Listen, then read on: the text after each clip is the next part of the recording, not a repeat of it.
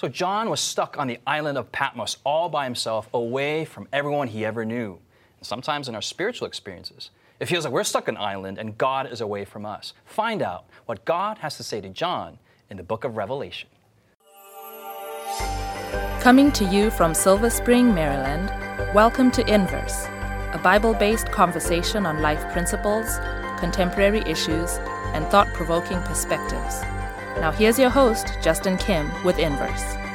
Welcome to the second episode on this series on Revelation. If you missed our first episode, you're going to want to go back to the archives and see episode 1, because it sets us up for episode 2. In this episode, we're still in chapter 1, and we're going to look at verses 9 through wherever we get tired, but we're going to really get into this chapter. So let's have a word of prayer, and Callie, you're going to read the Bible verse for us, but Sebastien, you're going to pray for us. Absolutely. Let's pray. Our Father, we have all experienced what it's like to feel that God is far from us, and sometimes, Lord, to suffer for what is right. And so, Lord, we pray that as we open the Word of God today, that you would guide us, and you would provide us with that same comfort that you provided to John so many hundreds of years ago. Amen. Bless us, Lord, with understanding, and be with the words of our mouths and the thoughts of our hearts, is our prayer in Jesus' name. Amen. Amen. Amen. Callie, verse 9 through 11 there. Yes, verse 9. I, John, both your brother and companion in the tribulation and kingdom and patience of Jesus Christ, was on the island that is called Patmos for the word of God and for the testimony of Jesus Christ. I was in the Spirit on the Lord's day, and I heard behind me a loud voice as of a trumpet, saying, I am the Alpha and the Omega, the first and the last, and what you see, write in a book and send it to the 7 churches which are in Asia, to Ephesus, to Smyrna, to Pergamos, to Thyatira, to Sardis, to Philadelphia, and to Laodicea. Thanks. So verses 9 through 11, Jared, what's going on here? I think we're going to emphasize a little bit about the experience of John. I think we're sometimes getting impatient. We want to get to the monsters and all that part. Yes. But the existential component, the background, the experience of John is so crucial to the beginning of this book. So, Sure. Jared, what's going on here? Yeah, John, this is the John the Beloved. This is the John that Jesus called from being, a fisherman, blue-collar occupation. He heard the voice of Jesus calling to him, and he followed Jesus. For 3.5 years, he was one of Jesus' compatriots and saw all of the miracles and everything else leading up to the crucifixion. And Jesus ascended, and after that, as the church began to grow and experiencing persecution, John was one of those dudes that they just couldn't kill. Yeah. I want to be one of those guys. They threw him in a pot of oil, and he came out unscathed and unburned. And so they said, we're going to send this dude out to this desert island out in the middle of the Aegean Sea and just leave him there on this, penal colony. Yeah. Joke's on Which, them. according to Christian tradition, he was the disciple of love, the apostle of love. And they said that there's these accounts where he would just go around love each other, love. And if you read his letters, it's like beloved this and beloved that and love this and love that. And the guy who's so full of love, you put him on an island all by himself. Describe the experience, Sebastien. I think why is that so crucial here? Well, I think that's critical because the Bible, gives you the framing of Revelation wasn't just something that was for the ages or just to have a prophecy. Like God says, I'm going to call you to be a prophet. I'm going to give you this vision. But it's interesting how through him doing what Jesus was calling him to do, he came into this contact with Christ, who he had not seen for 50 or more years. And so you see that even as he's delivering the vision of Revelation, he himself is being comforted in his persecution. That what he's been believing and suffering for all these years is real. It's legit. It's official. I'm not out of my mind. And you can think, older people kind of can become a little bit cynical, right? Saying, I've lived my life, I've done all this kind of stuff, and all of a sudden things come into focus for you. This is what's really important. And I think for John, he's in a situation where you're all alone. He's by himself on this island. He hasn't seen Jesus in who knows how long. He's the only one left. And it's kind of like, man, is this thing real? And Jesus understands that I have to give this revelation, and I'm going to give it to John. Of all people he could have given it to, who were Christians at that time, to comfort him and give him assurance that the Lord was near. Yeah, he's experiencing some suffering here on this island. And I don't care how much of an introvert that some of us may think we are. Like, I think for an extrovert, just to be by themselves for 5 minutes would be painful. Torture. But I'm an introvert, right? Sebastian, you're definitely an extrovert, right? I'm not an extrovert. You're not an extrovert? Justin. Jared, you're an extrovert? I'm, like a 10 on a scale You're of a 1 to 10. 10 on the Oh, extroversion. wow. Really? I didn't know Pretty- that. It's That's hardcore, heavy. yeah. So you could not handle being on Patmos. I couldn't handle it being on Patmos. No, there have been times where I need to get away, I need to clear my head, so I'll go camping by myself. Okay. And Like for a I minute just get and come the back. itch, and I start talking to the squirrels. And, All right. it's pretty bad. Is that Yeah. I should pray for you for that. Cal, are you an extrovert, introvert? I am extremely introverted. I'm just loud, but I'm introverted. You're introverted. Yeah. So you're like a loud introvert? I feel like that's an oxymoron. Bro, you are the definition of a loud introvert anyways. So regardless of whether you're introvert or extroverted, being alone for, and I don't really know how long he was on this island for, but it was for a very long time, and he's yearning. So this message, and then now it sets us up for the 7 churches, and there's some parts to get before that, but there's a message here to those who are lonely, to those who are suffering, to those who feel rejected, isolated. And also people who are, John says there in verse 9, he says, I, John, both your brother and companion in tribulation. So there's a sense that if you are in tribulation, John is your brother, right? He's a person who's going through persecution and tribulation just like you. And I think there's something that every person in life knows what it's like to do the right thing and end up losing in the end. So let me ask you this question to clarify that. So there's some times when we go through suffering that's because it's unjustly put upon us. Some circumstance that I didn't create, and kind of like John, like he didn't voluntarily go to Patmos, but he's there. And there's another situation where, you're the idiot, you made the mistake, and you're in the conundrum that you're at, Yes. and then you're suffering. How do we differentiate the two, and how does Jesus comfort us? Is there a difference between the two? Is there no?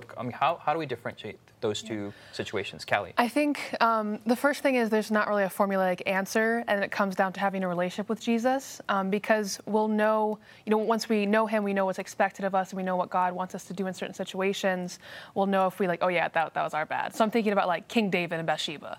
Okay. He knew that was a bad choice. Yes. Bad things happened. Yeah. Yes, bad things happened. But he repented fully, and he asked God to be with him. But he still suffered lots of consequences because of that terrible decision. But he wasn't like, well, God hates me, so I'm gonna give up this whole God thing and just live my life. But he still repented, came back to God, suffered the consequences, but said, even in these consequences, God is still my comfort, because God doesn't hate me because I sinned. He's like, that was bad. I forgive you. Your consequences are still going to happen, but it's like, it kind of reminds me a little bit of when a little kid gets hurt or they do something wrong and their mom's mad at them, but they'll still run to their mom for like a hug. I don't know, maybe I'm the only person that does that. No, Okay. it's true. Even though God is like, well, you shouldn't have done that, but because your mom still loves you, your mom's like, you're no longer my daughter because you're a terrible person. It's like, yeah, you shouldn't have done that, but come here. And it kind of reminds me of a quote from my dad where he used to say, experience is the best teacher, but a fool learns by no other means. Yeah. And you kind of go through this situation that you don't want to always have to touch the fire to know that it's hot. You don't want to always have to suffer to recognize the lesson you need to learn. There's certain things you can learn from other people's mistakes. And I think when we're separating me suffering for Christ and me suffering because of my own decisions, there's so many things that God has given to us in the Bible and the examples of other patriarchs and prophets and people in the Bible and people in our own personal lives. You're like, man, that was a bad decision. But then there's other times where you're like, I'm just trying to be faithful, like Job. I'm just trying to serve God. And all of a sudden, things come out of the blue, right? There's almost a suddenness to them because you don't anticipate being faithful to God and suffering.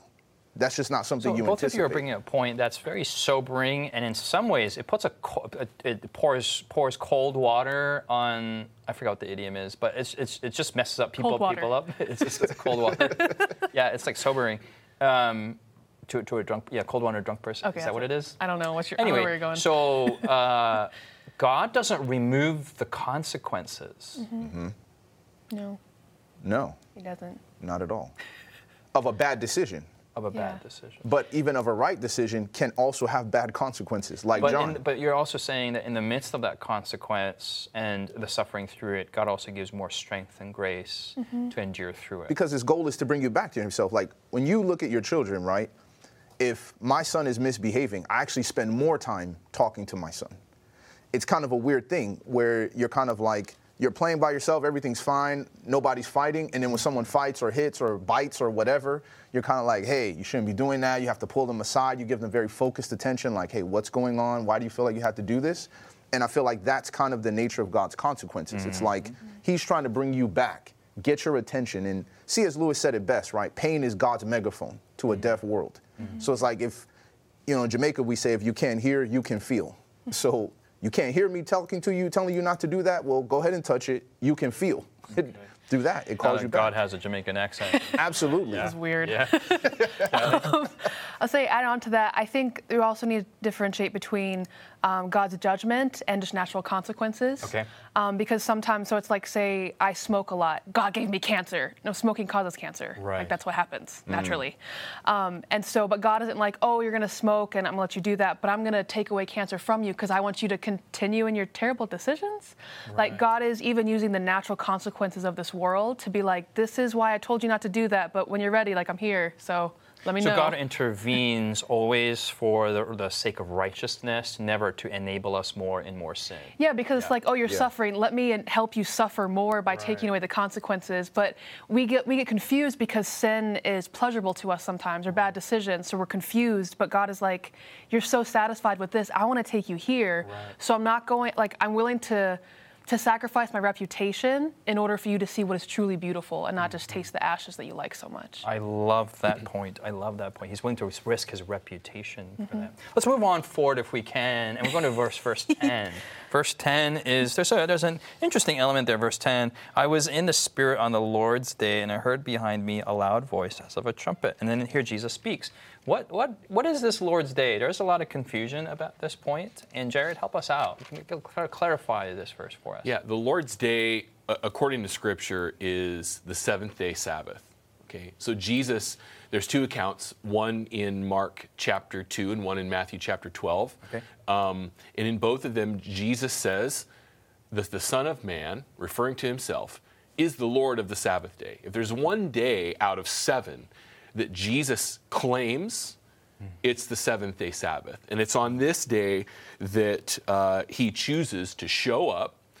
John's all alone in his exile, and he shows up and brings his presence and communes and communicates with John on this special day, which he set apart and sanctified all the way back in Genesis chapter 2, verse 1. And we see later on, verse 11, 12, all the way to verse 20, that Jesus is now revealing himself. He's revealing himself to John on this island in a special garb, and he's wearing all this really fancy stuff. And if we don't know Genesis through Jude, we don't know what this passage is about. So find out after the break.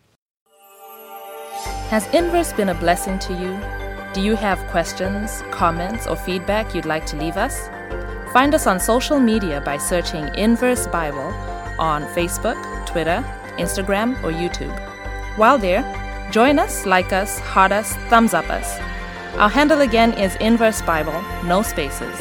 Now, back to the discussion. We've been spending some time in the book of Revelation, especially chapter 1.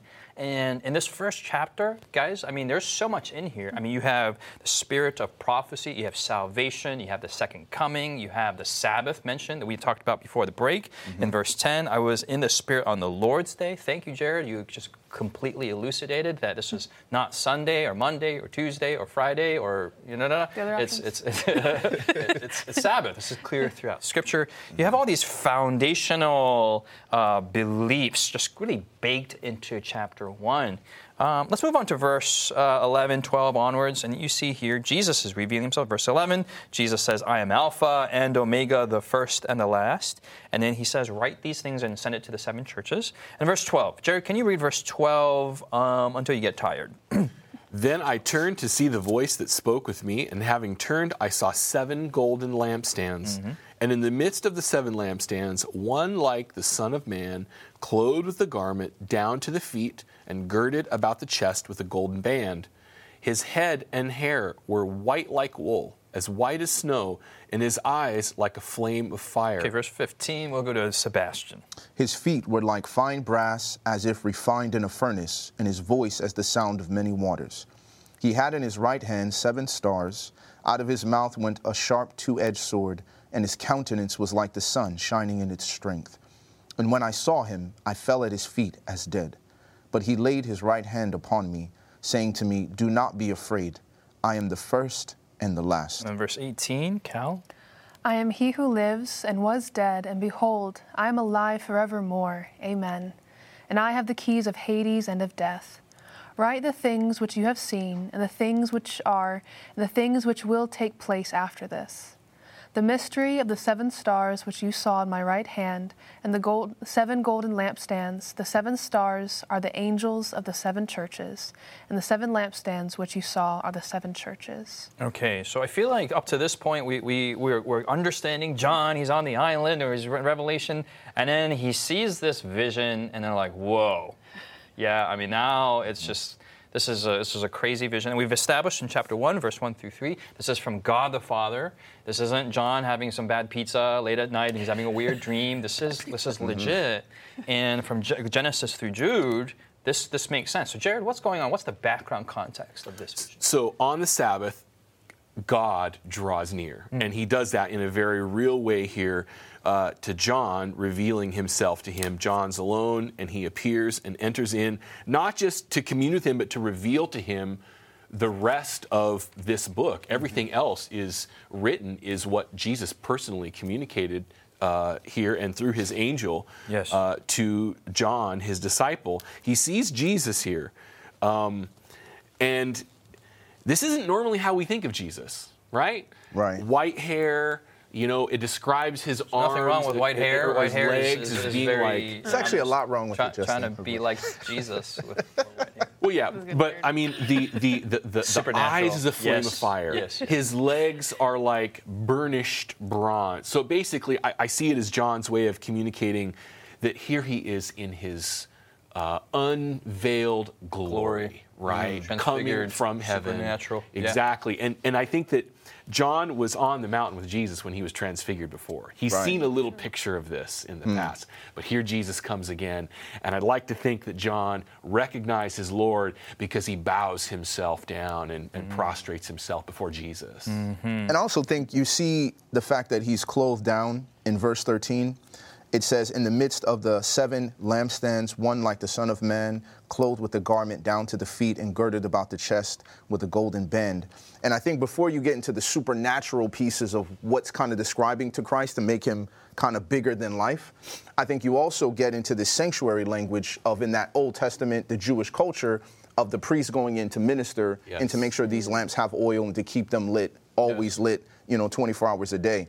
So I think it's also picturing Jesus in his high priestly role of going there on behalf of his people. So it's almost as if he's keeping his promise. He's like, I've gone in on your behalf, John, and now I'm coming back. And so the idea of Jesus being among the lampstands, which we're going to get into the fact that represents the 7 churches, that's like Christ is there in the midst of it, ministering to his church, regardless of what condition it is. Well, there's cool things. Well, excuse me, in verse 20, the Bible actually clarifies there, the 7 stars are the angels of the 7 churches, and the 7 lampstands, which you saw, are the 7 churches. So we don't have to spend time and kind of decipher what's going on. The Bible is very clear and it identifies what's going on. But I think one step further, what Sebastien, you're emphasizing is here, that the clothes that Jesus is wearing indicates what's going on. And if we're not careful, it just seems like, oh, this is Jesus, and we can pass over it. But I remember one time we went to Vancouver, Canada, and we were in downtown Vancouver at some hotel, and there was a convention going on. And so we went out to get some Korean tacos, kimchi taco fusion, awesome food. Sounds kind of good, actually. And it was like really high on Yelp. And then there was a I don't know what it's called, but a comic convention or Comic-Con? Comic-Con. It wasn't Comic-Con, but something like that, Sebastien. Okay.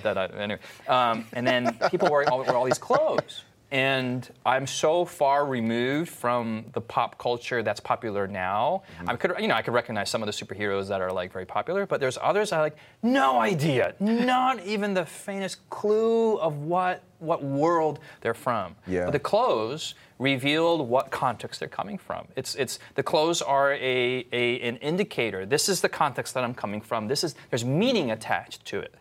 Whether it's the invincibility of the pentagonal S, or whether it's the surreptitious Black Knight, whatever. I mean, there's all these connotations to it. And here with Jesus, I mean, he's wearing priestly clothes here. Yes. And he's now amongst the 7 candlesticks. So this is holy place language, holy place environment, holy place context. Yes. And I love it. I love verse 13, the first couple words there, verse 13.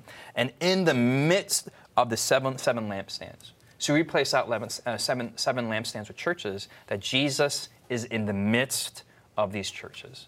Yes. We're going to study those 7 churches, but here Jesus is saying, look, no matter whether you're on an island, Patmos, all by yourself, or whether you're in an apostate church, or whether you're in Laodicea, Jesus is in the midst of all of us. And I think that's the context of the comfort that John needs to hear. Amen. And I think when you look at verse 19, it goes to show you that even what he's doing among the churches is not something that's time-bound. Because it says that, write the things which you have seen, the things which are, and the things which will take place after this. So you almost get this sense that Jesus is involved in every time period of your life. Like, you may come to the present when I was converted to Christianity and not recognize, looking back, that Jesus was actually involved in ministering to me at that time. And now you're looking to the future. So there's a sense of present comfort, a past kind of reflection, and then a future hope of the fact that, yeah, these things are happening in these churches, may not be new under the sun, but they're also giving you comfort in the fact that, hey, in the future, he's always going to be in the midst of the churches, ministering to them. And that's important, because all of these churches, these 7 churches, are literal local churches in Asia Minor. All of these Greco-Roman cities with churches, really existed. They were real letters and real counsel to real people and real situations. But at the same time, there's this timelessness here that transcends into the history and the future of the church, and even to my life as a member of the church and where I'm at today. So this book is not only in the past, it's not in the future, but I love that word, timelessness. It's just going all throughout history, all throughout our time and all of our experiences that can relate to every stage of our lives. I love the fact that Jesus here is wearing priestly clothes, in the sense that prophets in the Old Testament represented God to the people, but priests represented the people back to God. Yeah. And here he's saying, look, God the Father, these churches, I got them. I'm covering them, and he's got some specific stuff to say to them. But yeah, Callie, what else is going in this passage that really strikes you? Looking at verse 17. After John sees all these descriptions of Jesus, and I also see it like he's like, I don't even know how to say it. It just sounds like many waters. I don't know. I'm trying to find a description for you to show what I'm experiencing. And after that, so when I saw him, I fell at his feet as dead, but he laid his right hand on me, saying to me, do not be afraid. I am the first and the last. And it's just I don't know what the word is. Nice.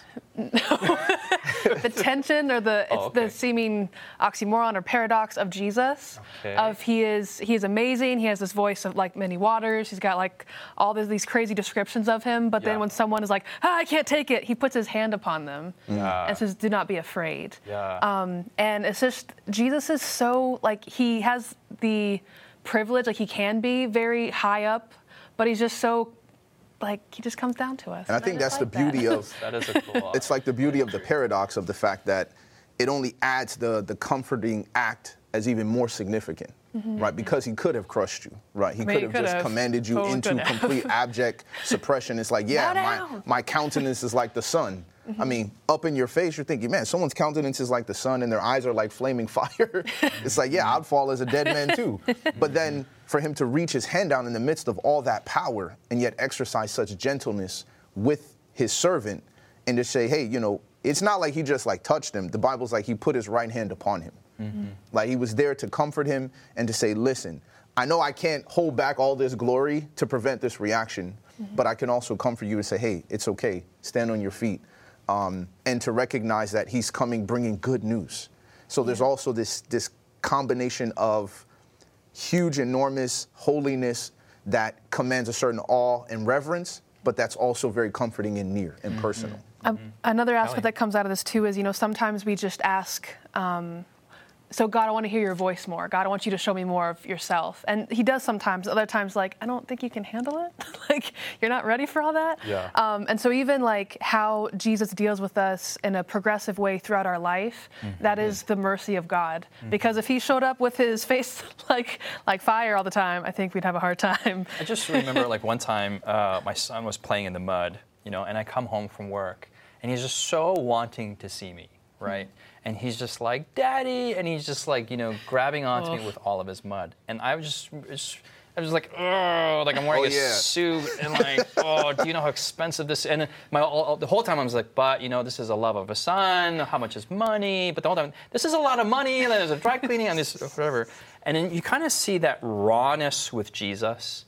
Like in his holiness, he wants to embrace all of humanity, but he can't because, as sinful as humanity is, humanity would just evaporate in the presence of holiness. Yeah. So you see this mitigated, these stages of the sanctuary. All these things that the Bible is packed in there is showing us how God shows his raw love to us in a mitigated way so that doesn't kill us but reveals himself. Like, how can I get closer to them? What do I need to do to get closer to them? That's what the incarnation really is all about, is Jesus drawing near, right? And even when he was a human being, he came and when he called Peter, Peter fell on his face. Yes. He shows up to Daniel, Daniel falls on his face. And I think ultimately, like, that's a part of our experience too, and especially when he comes again, to think of us prostrating ourselves before him and hearing that voice, well done, thou good and faithful servant, feeling that hand, Amen. And knowing by faith that we're going to have that experience too. We don't have to be afraid. Yeah.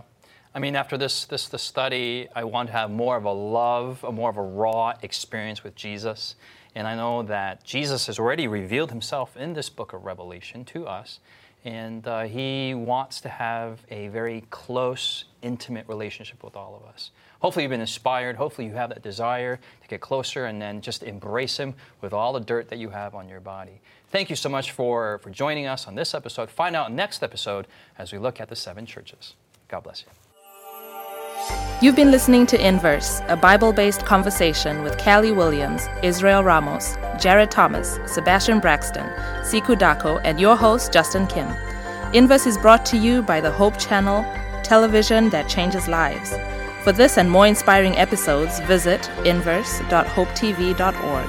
Find us on social media, #InverseBible. Until next time, this is Inverse.